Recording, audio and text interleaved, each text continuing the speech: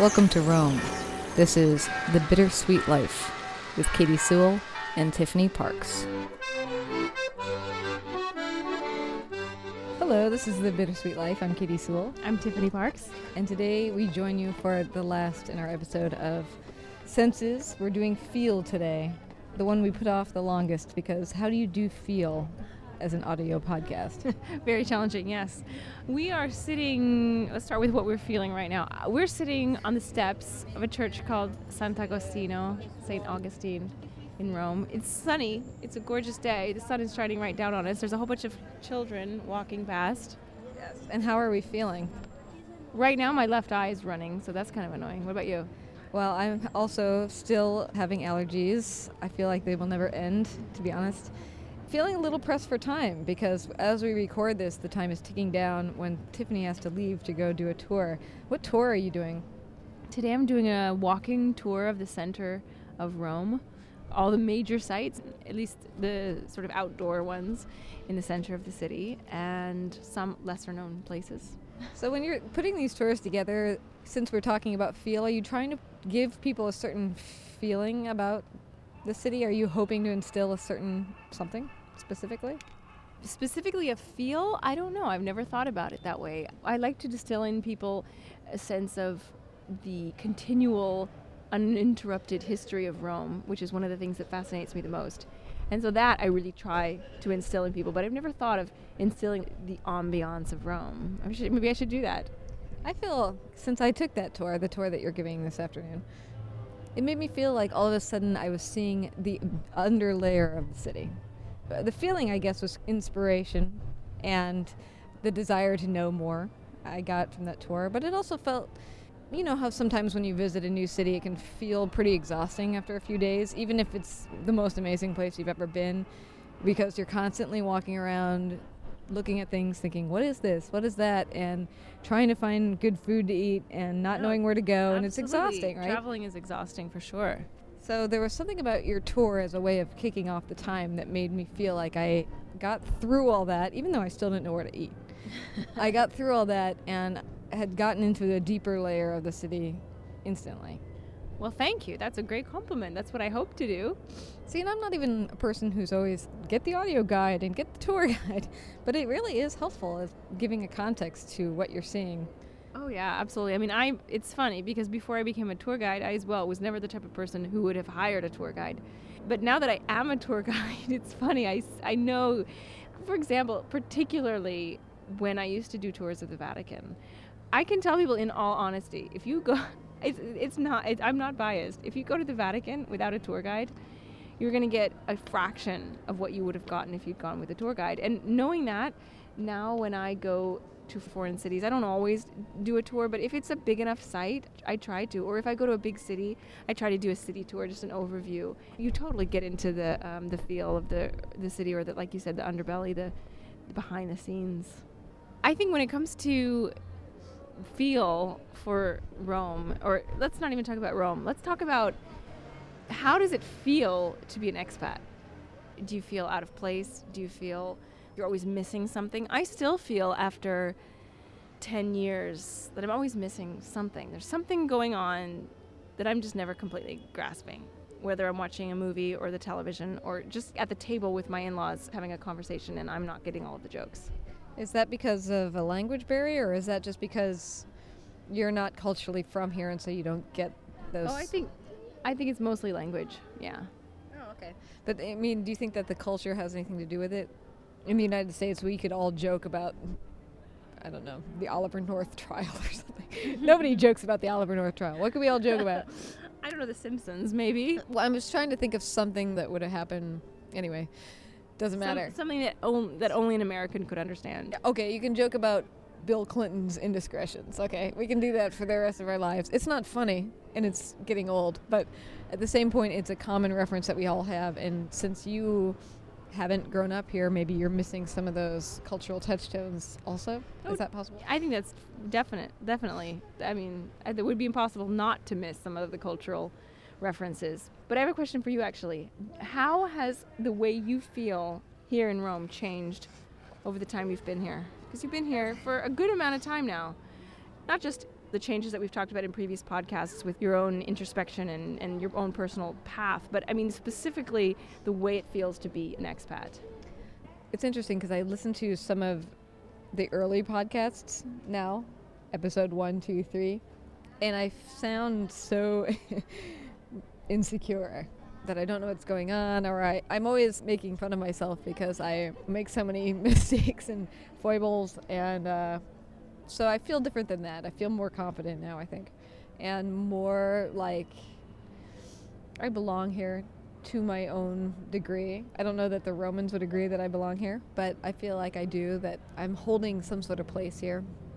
And one thing I've noticed about being an expat versus being a tourist, which is what I usually am, you do feel like you're in a club that the tourists are not in.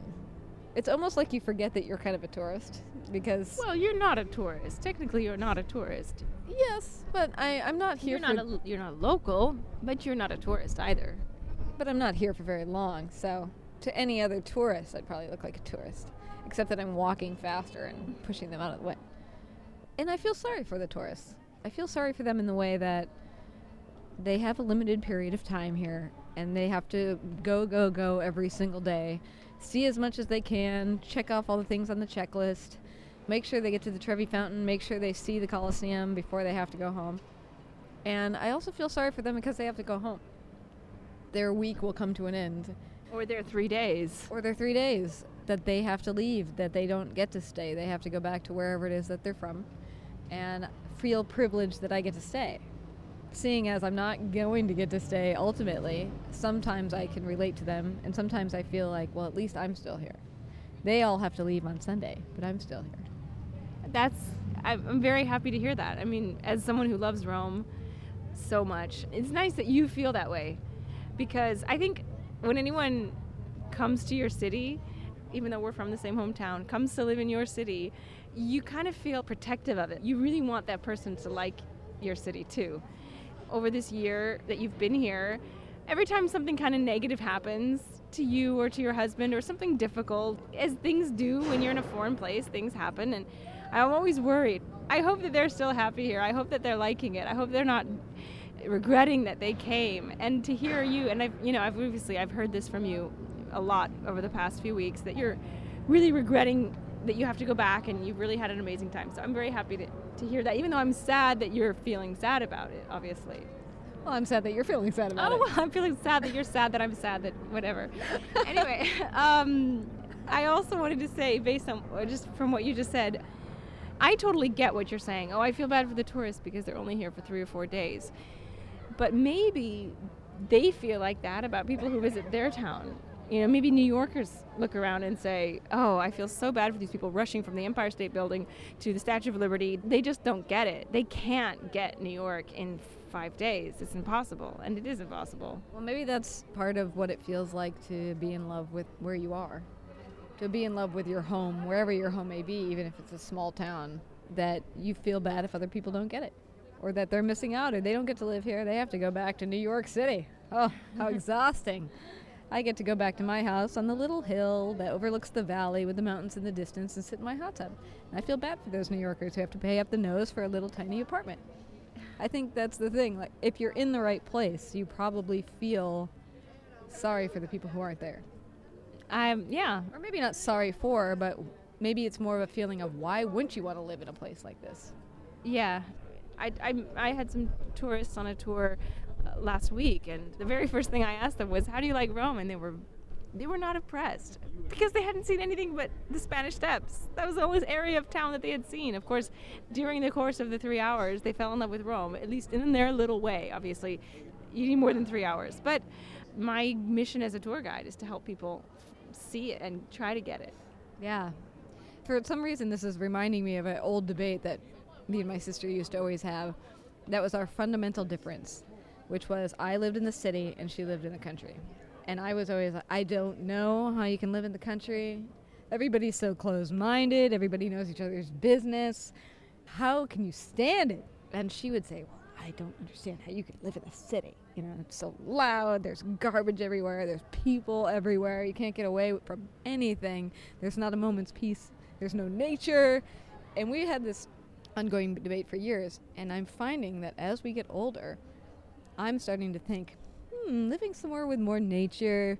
Rome is the opposite of this, really, but living with somewhere with more nature might be fun. I could see doing that. That might be very relaxing. I could have a little garden. I could have a dog. I could have a duck pond. So we might be on the road to switching places. We'll see. Really? But maybe this is part of us feeling adult.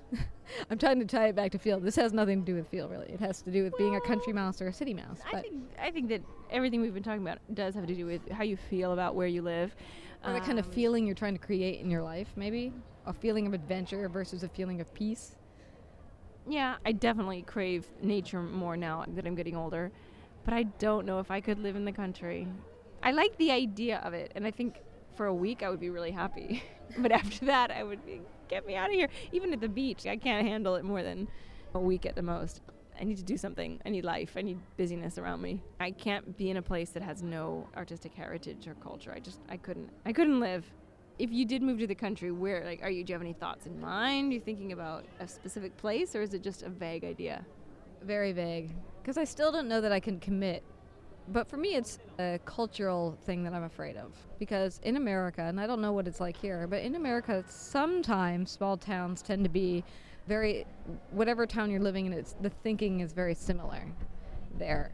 Everyone's similar? Everybody thinks similar. In that town, okay. I mean, that's not to say that there aren't variations. And you can find liberal small towns and you can find conservative small towns. You can find both. But generally speaking, it seems to be that people have been there a long time. They have a similar way of thinking. The evolution seems slower to me. Also, I really don't like gossip. It's my one thing. I hate knowing what other people's opinions of people that might be my friends are. What do I care what their opinions are?